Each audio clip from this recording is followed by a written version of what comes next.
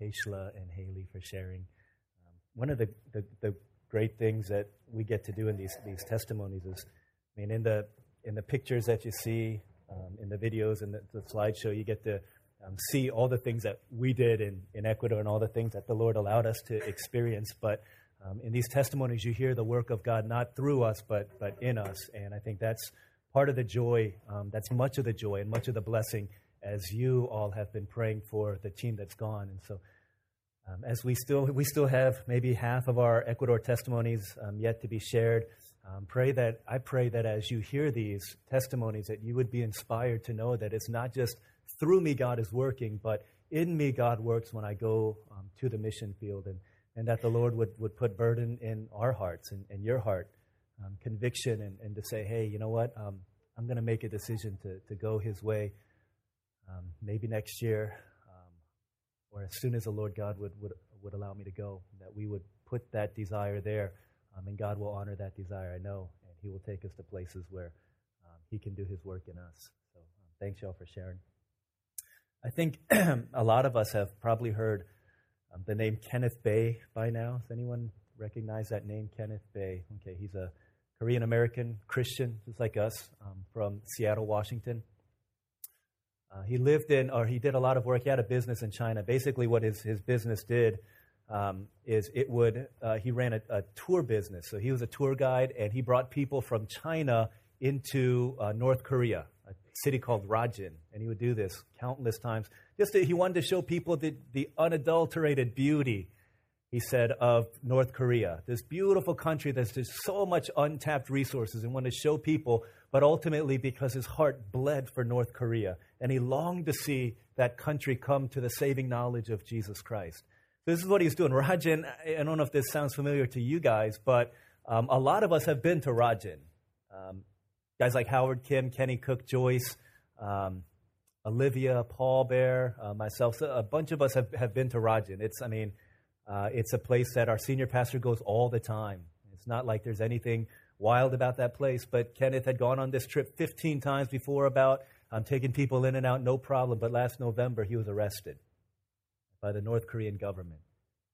And he was sentenced to 15 years of hard labor in one of their prison camps. Why? Again, he wasn't doing anything crazy, wasn't doing anything wild.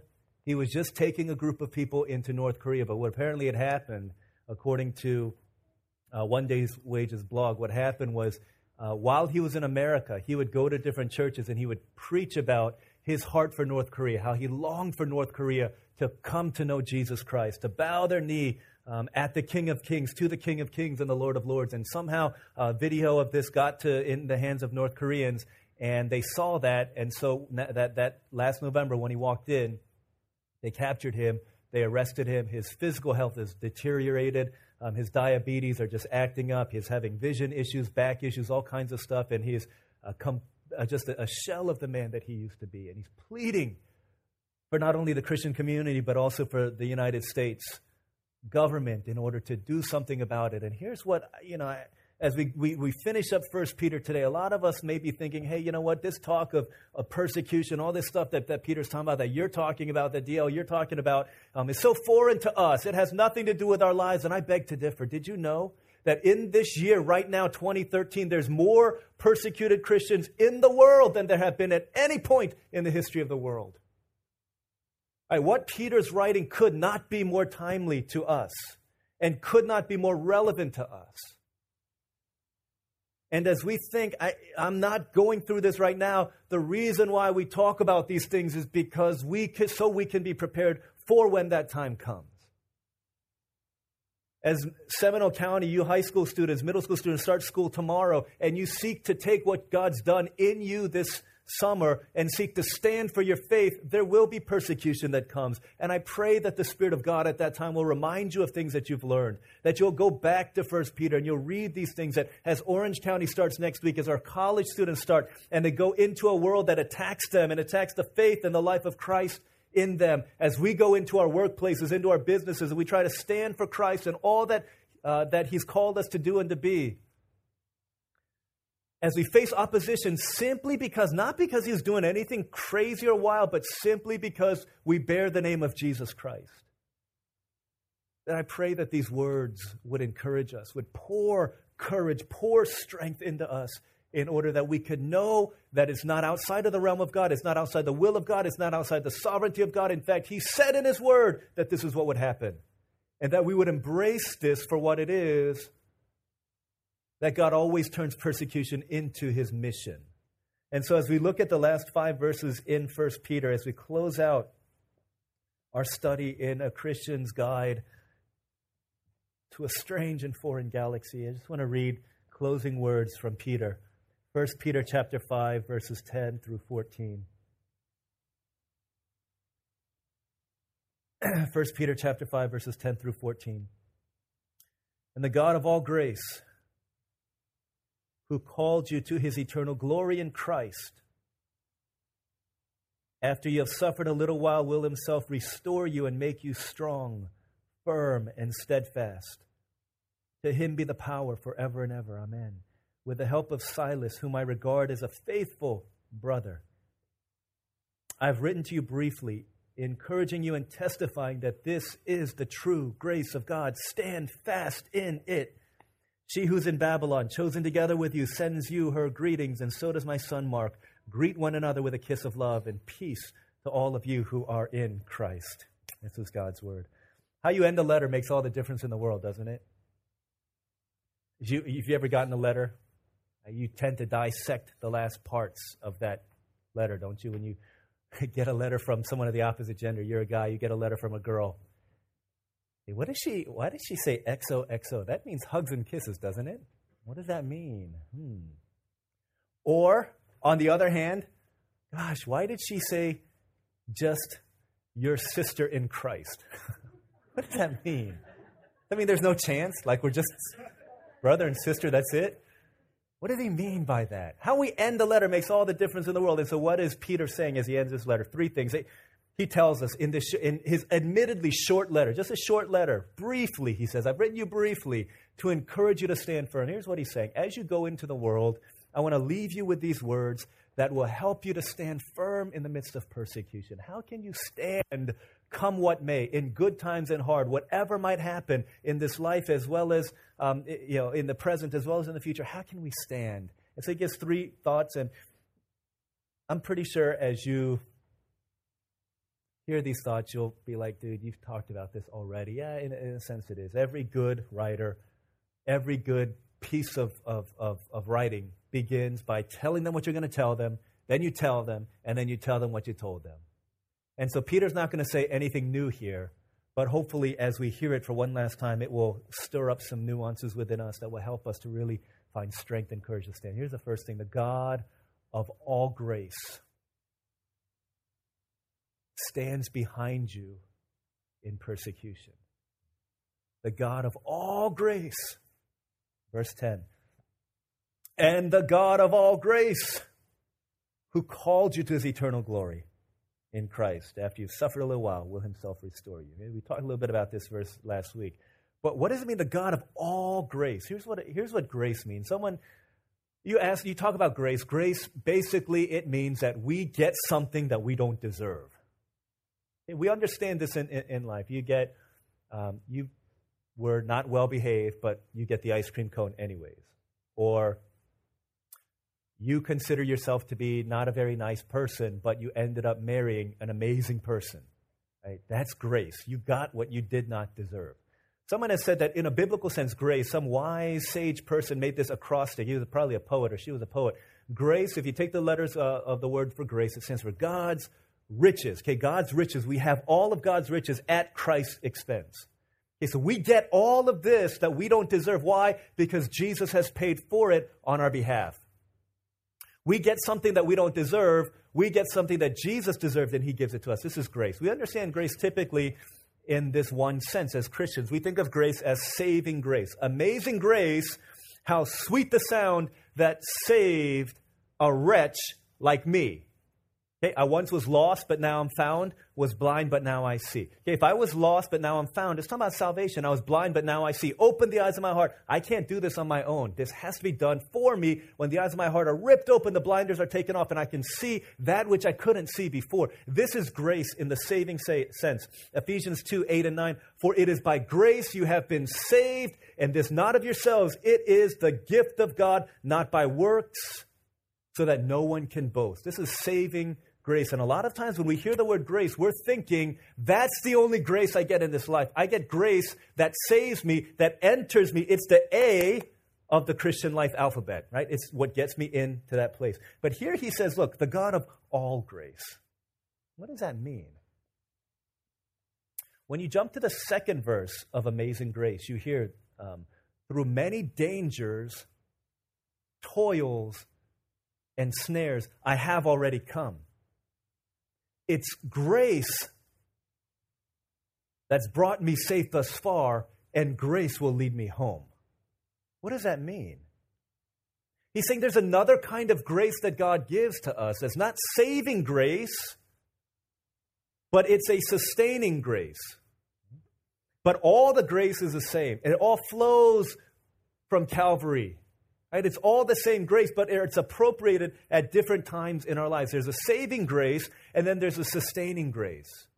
And he's saying the God of all grace, the grace that's the A, and then the grace that's the B to Z, and the rest of the alphabet, all grace, the God of all that, stands behind you, with you, alongside of you, when you go through persecution. This is the grace that Paul's talking about in 2 Corinthians. I've mentioned this a lot. But he says, my grace is enough for you, for my power is made perfect in your weakness. This is Paul had this thorn in the flesh. He pleaded 3 times, God, please take it away. He said, I'm not going to take it away. Why? Because I want you to know the power of sustaining grace in your life. That grace is going to sustain you. That same grace that saved you, that same operation of grace is going to sustain you until you see Jesus face to face. It's not grace saves me and then I'm on my own to figure it out until I get to heaven.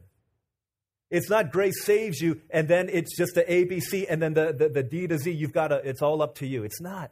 He's saying all of that from the beginning to the end is all covered in the grace of God. That grace that sustains you has been bought by the blood of Jesus Christ as well. Not just the grace that saves you, but the grace that sustains you until you get home. All of that flows freely from the gift of God that is in Christ Jesus by grace, right? That's all sustaining grace.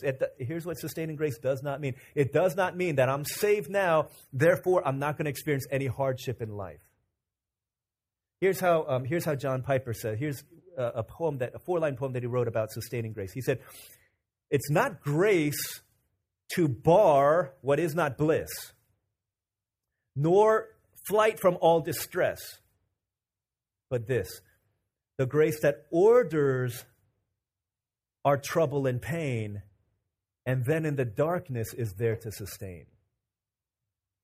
So sometimes we think if I'm saved by the grace of God, then there will be no persecution, no hardship, no struggle, no challenge, no obstacles, no distractions, no disturbance for me. And he's saying, that's not what it is. No, that's not what it is. And the united witness of the pages of Scripture tell us that that's not what saving grace, sustaining grace is. It says that grace may oftentimes throw us in the midst of persecution.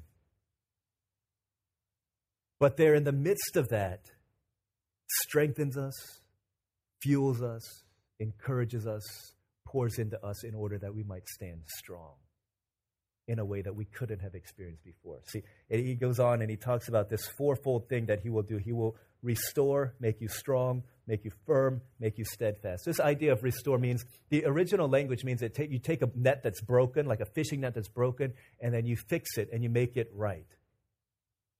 In the midst of persecution, the grace of God to sustain us is doing this thing. It's taking the broken pieces of our lives and he's mending it together in order that we might be useful for his greater purposes. You take a broken net, you try and catch fish, you might do pretty well. But you throw persecution into that and you mend that net together and you will catch a whole lot more fish of men for God than you could do before. Right? This is part of God's sustaining grace. Then he goes on, he says, it will make you strong. Okay, the word for make you strong, it means that he will make you stronger than steel could ever be. Yesterday I was hanging out in my office, and then our praise team, John and Sung and Brian and Paul and Goonie, came into my office, and we're just kind of hanging around, and they're showing me these videos of Sung hard at work, and there's this one video of one of his friends, and he's got a coil of metal, and he's lighting it on fire. And it's just like, there's all kinds of crazy things, and I'm not sure why they were doing that, but they said, hey, you know what they're doing? This is what he's doing. It's a process called annealing. I said, annealing? What's that? And they said, it's when you light metal on fire and it gets stronger. And I thought to myself, well, that's probably why they popped into my office yesterday, to show us that in our persecution, this is what God is doing to us. And he's in the fire, he's making us stronger than we could have ever been before. You say that when you go into your school and people start making fun of you, instead of shying away from that, right, you think in your mind, God is restoring me like a broken net is made well. He's making me stronger than silver could ever have been before. Making me strong. He's the annealer of my faith. And then it says he will make you firm. The word here, kind of like what we talk about in workout circles. He's cutting away the excess weight from us, the baggage from us, in order that we might be tight to do the work of God. Right? Cutting away the excess, right? The sin, the temptation, the distractions, all of these things, in order that we could be lean so that we could run the race even more efficiently for Christ. And then he says he will make you steadfast. It means that he's deepening the foundation of your faith in order that you could stand in the midst of the winds and the waves of life. And this is the God of all grace. I want my faith to be restored. I want my faith to be strong. I want it to be firm. I want it to be steadfast. Don't you? Don't you want to unshakable in the midst, in death, in life? I'm confident and covered by the power of your great love. Don't you want to be unshakable in death and in life? Hey, don't you want to be more effective if today I preach the gospel on my campus and 5 people came to Christ? Don't you want it to be so that 15 people could come to know Jesus, that your net could become stronger? We want all of these things. And Peter's saying, here's how you can have that. Just follow the will of God. And if it leads you into persecution, then this is what God is doing in you. Man, that's fuel for the journey. That's strength. That's pouring courage into us. And that's the first thing that he promises as he ends this letter. The God of all grace stands behind you in your persecution. Here's the second thing. Stand in what Christ has done for you, not in what you can do for Christ. Okay, stand in what Christ has done for you. So he talks about the God of all grace. And then he says in verse 12, I've written to you briefly, encouraging you and testifying that this is the true grace of God. Stand fast in it. How do you stand? How do you stand this Christian life? How do you stand fast? You have to stand on the true grace of God.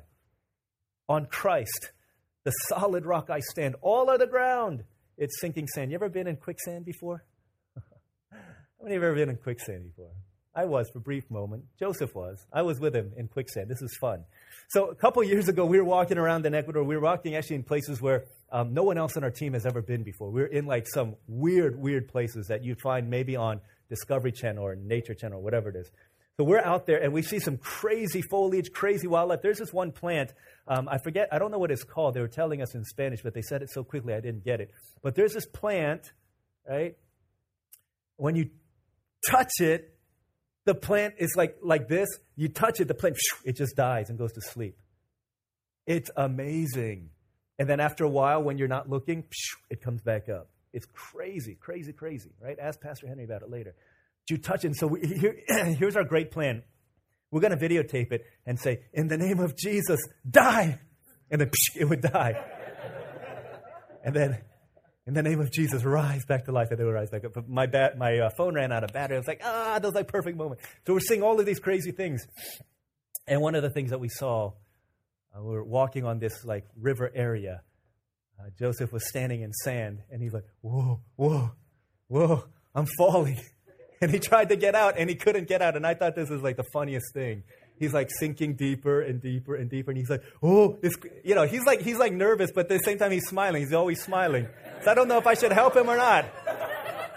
He's like, Dale, it's quicksand, I'm sinking. And he's trying to get out, and he can't. And the more he works at it, the deeper he's getting. And the only thing that can get him out is if he called my name, reached out his hand. The only thing that can happen is if he realized that I can't do anything about it. I need someone to come and rescue me. And so I was laughing still because I didn't think it was dangerous. I didn't think he was going to drown in quicksand. And so I pulled him out, and then he was like, had all this like sand up into here, and we're laughing about it later. But I think in this life, a lot of us put our hope in sinking sand. And in the midst of persecution, we cannot stand firm because we're not standing on Christ, the solid rock, and on the true grace that he talks about. Look, if there's true grace, then it must mean that there's something like false grace. Right? Here's false grace. Jude, the last book before Revelation, Jude talks about false grace, where people see the grace of God, right? God's riches at Christ's expense. I have all this stuff. I have his forgiveness. I didn't have to do anything but believe. That's all I have to do. I just have to trust that it's mine, and it's mine. All of God's riches at Christ's expense. Here's false grace. When we take that and we use it, he says in Jude 4, as a license to sin. I know God's going to forgive me. So without thinking, I'm just going to go and I'm going to sin. Or I know God's going to forgive me. And so in this moment, I could either flee sin or feed sin. I know I've got this choice in my mind, and I think to myself, because of the grace of God that forgives me, I'll just go ahead and sin, and then I'll repent of it. I'll confess it later. We do this often, don't we? I mean, we all do. I do this. And saying, if you do this, in that moment that you do that, you have forgotten the true nature of grace. Because you think about this in every other relationship. Okay, you're dating a girl, you're dating a guy, right? For those of you on this side, it's not going to happen until you're like 20-something, okay? But you're dating this guy, you're dating this girl, right?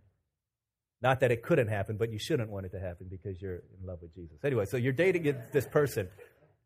And they say, you know what? Whatever you say, whatever you do, no matter what, I'll always love you. Here's my heart. Here's my heart. Take it. It's all for you. You're like, wow, he loves me so much. She loves me so much. And you're so smitten by that love. And because they said to you, no matter what you do, I'll always love you. So you say, okay, great. I'm going to go to the movie with this other guy. Or I'm going to go on this date with this other girl. I'm going to go on another date with them. I'm going to go on another date with them. And when they find out, I'm going to say, but you said you'll always love me. We understand how that makes no sense in a relationship. Right? Your mom says to you, hey, you know what? No matter what you do, I'll always love you. You're like, really? Great. And so you go out and you make a poster of your mom and you start throwing darts at it. Right? Why? Oh, it's just for fun. You'll always love me. Then you don't understand the love of your mother. And you don't understand the love of your significant other. And we don't understand the grace of God. If we take the grace of God and use that as a license for sin. And I shouldn't do this, but no one will ever find out, and God will just forgive me anyways. Because if that's us, if that's your theology, if that's my theology, then when persecution comes, of course I'm not going to stand up. Of course I'm not going to stand firm. That's simple. That's sinking sand.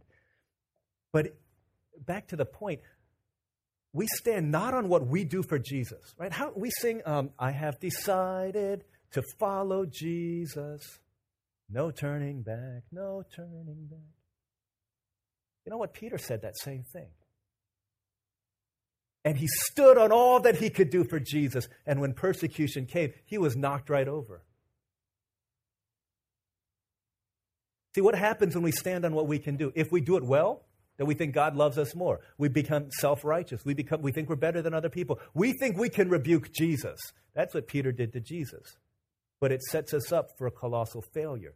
Why? Because that's sinking sand to stand on what we can do. And if we stand on what we do, in our good days we'll be self-righteous. In our bad days we'll be self-condemning.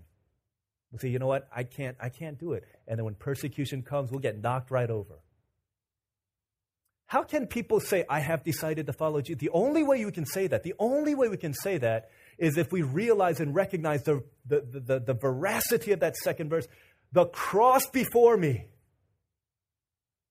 The cross ever before me. What Jesus has done for me ever before me. That's the only way we can say, I have decided to follow Jesus, because that vision of rapture and beauty and delight is ever before us. It's always about what he has done for us that causes us to stand and say, therefore, because you've done that for me, I've decided to follow Jesus. And even if I fail, I run back to the cross, which is ever before me. But that's my motivation. It's my means. What has Jesus done for you and me? He's been the substitute. He is the substitute who did for us what we could not do. He lived the life we could not live. He's the sacrifice. He died the death that we should have died. Saying, this is the grace of God. This is the true grace. And one, if you understand it, it will capture and melt your heart so that you say, yeah, I'll follow you wherever you go. This was Peter after the cross. He was humbled. He was not putting his faith in his mistakes or of his great successes, his triumphs. He fell on the grace of God. And because of that, he could say, you know what, I'll follow you, Jesus. And he was able to go the path because he understood that I'm not standing on what I do for Jesus. That's not what's going to make me strong. In that moment of persecution, it's not, I can do this. It's thinking about what Christ has done for us. And that's what's going to make us stand. That's what's going to make us say, yeah, because of Christ, it is grace, saving grace, sustaining grace, the work of the cross in me. I can stand, come what may. This is the second thing. And then the last thing. The family of faith will give us strength to stand firm. Starting in verse 12, he starts going off with the help of Silas, whom I regard as a faithful brother. Verse 13, she who's in Babylon, chosen together with you, sends you her greetings, and so does my son Mark. And he says, greet one another with a kiss of love. Peace to all of you in Christ. Here's what, again, I know he's been saying it, and I've been saying it, but I've only been saying it throughout this time because he's saying it. And I have to preach what he says, and I have to preach the nuances that he's preaching. He's saying the same thing that he's been saying from the beginning. He's saying the same thing that he said last week. Isolation will get you killed. You got a roaring lion. A roaring lion is chasing after you. You're going to die. Unless you're a bigger roaring lion, but you're not. Right, but if you've got 50 people, a roaring lion comes, he's probably not going to attack you. Or if he does, he'll get close and then he'll walk away. He's saying isolation is going to get you killed. And when he talks about this idea of community, of family of faith, this is difficult for our individualized, westernized ears to hear. It actually can be almost offensive too. But I realize how much of this is like we're so culturally ingrained on an individual mindset that passages that call us into community can be threatening to us. But in cultures where they live in communal-centered cultures, it's a lot easier for them to appropriate and understand this. But I realize this when I think about the songs that we sing in church. There are not many songs that we sing, American songs, that have been written by Westerners in a context of Christianity that are corporate songs. Right? At best, we sing them together as a corporate body, but they're all individual songs that you could take everyone else away and you could still sing these songs that make sense. The only thing I was thinking about this, one of the only songs that we could do that with is shake a friend's hand, shake a hand next to you. You can't do that by yourself unless you do like this. Squeeze a friend's nose, whatever it is.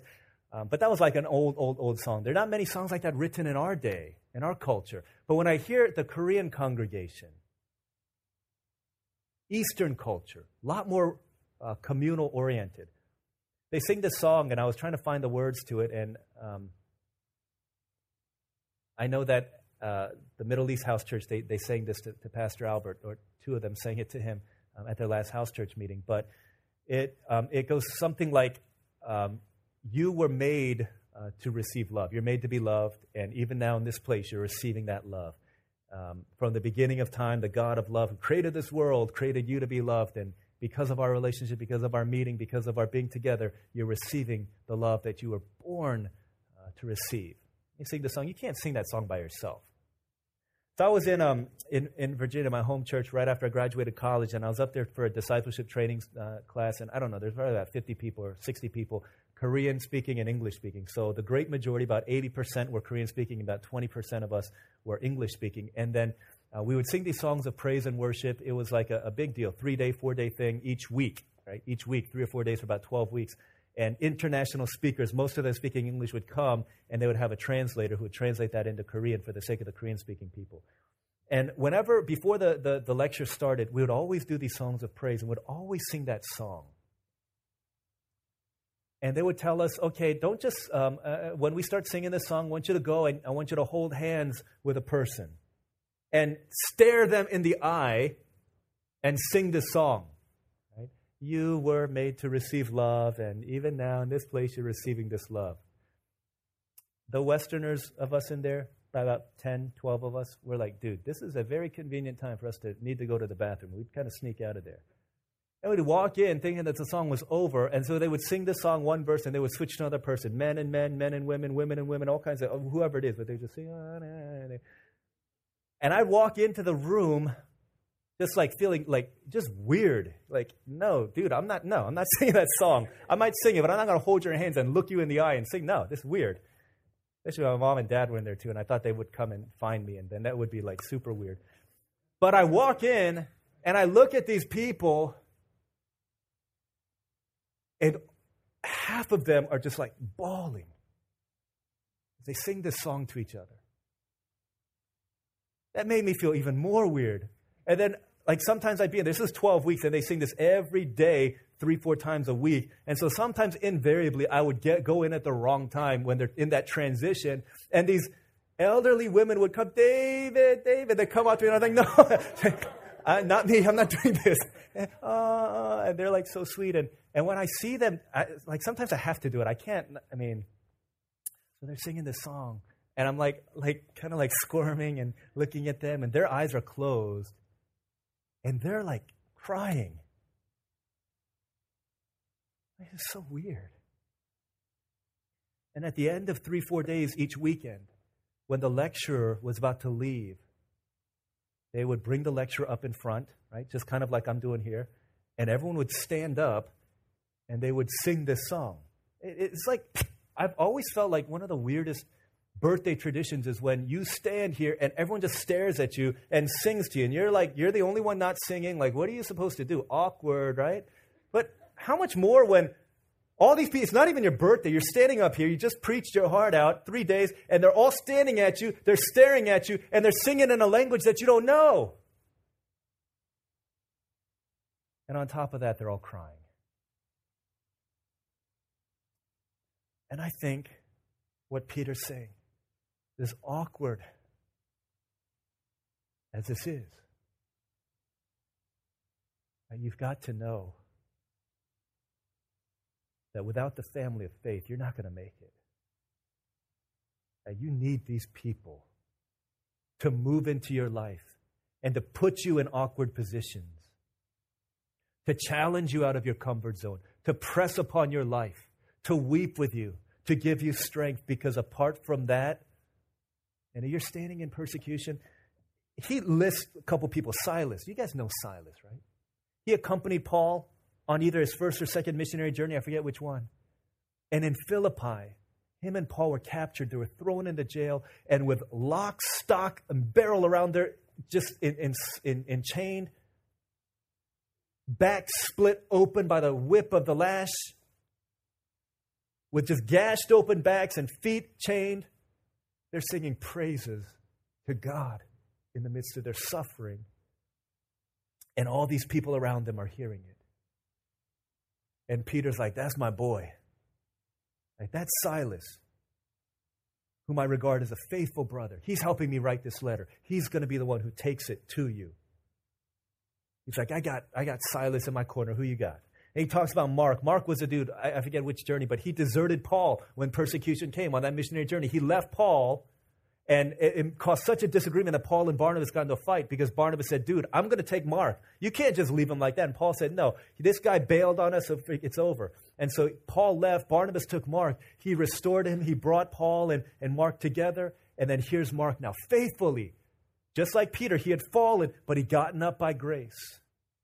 And Mark was to Peter what Timothy was to Paul, a disciple, a son in the faith. He says, Mark, my son Mark. She who's in Babylon, he's talking about, long story short, he's talking about the church in Rome. And he says, greet one another with a kiss of love. Every time you gather, greet each other with a kiss of love. Some of you are like, yeah, we got to do that again today. No, greet each other with a kiss of love in order that you know that whenever you get together as the people of God, it's a community of love. Don't skip out on greeting time. Be here early, be here on time so that you can bless and pour into each other's lives. Let's greet each other with a kiss of love. And I don't know how the story goes, but definitely tradition and history tell us that Peter, as he's writing this letter about persecution at the hands of the persecuting emperor, was about to be crucified on a cross. And he said, I don't deserve to be crucified in the same way as my Savior Jesus, who died for me. But let me be crucified upside down. And maybe, I don't know, maybe at the cross, as Peter hung, Silas and Mark were there. And Peter, keep going. You open your eyes, you'll see the lights of glory. And then the Jesus who restored you on the shores of that sea. You love me more than these. You'll see him face to face. 1555, John Russell, martyred for his faith, burned at the stake in England, said while he was there, his children walked to the stake with him. And with tears streaming down their cheeks, they shouted encouragement to their dad. Be faithful, be faithful, be faithful, Dad. Don't deny your faith. Maybe these were the guys around the cross, and he's saying, look, this too is grace. Because you see, Jesus, when he was at the cross, he needed the family of faith the most. In fact, the night before, Jesus' group of people that he loved the most, the 12, he had this supper with them, the Last Supper. And he said to them, you know what? Repeat this supper every time until I come back. This is what we do in the Holy Communion. We're saying, this is so special to me that as important as this meal is, I'm never going to eat it again until I do it together with you guys. Whenever we go to Ecuador, we eat these ice cream bars called Magnums, and we made a vow to each other. We said, you know what? We'll never eat this again until we are with each other in Ecuador. Someone broke that vow. I'm not going to say who, but someone broke that vow. But that's the idea. Jesus is saying, look, this meal is so important, but you are so important to me that I'm not going to eat this meal again until we get to the other side in glory. Jesus is saying, this is how much you guys mean to me. And yet when he died at the cross, the 12 that he loved the most, 11 of them one had died and the other 10 had scattered, left him alone. Here's the grace of God. Jesus, in his moment of greatest need, needed the family. But he lost it in order that you and me, in our moment of greatest need, we need the family that we could have it. Jesus, in his moment of greatest need, needed the hand of the Father to rescue him. But the Father let his Son's hand go in order that in our time of greatest need, we call out his name. He's there to hold on to us. How will we stand in the midst of a world that is opposed to the life of Christ within us? It's the only way we stand. Stand in the family.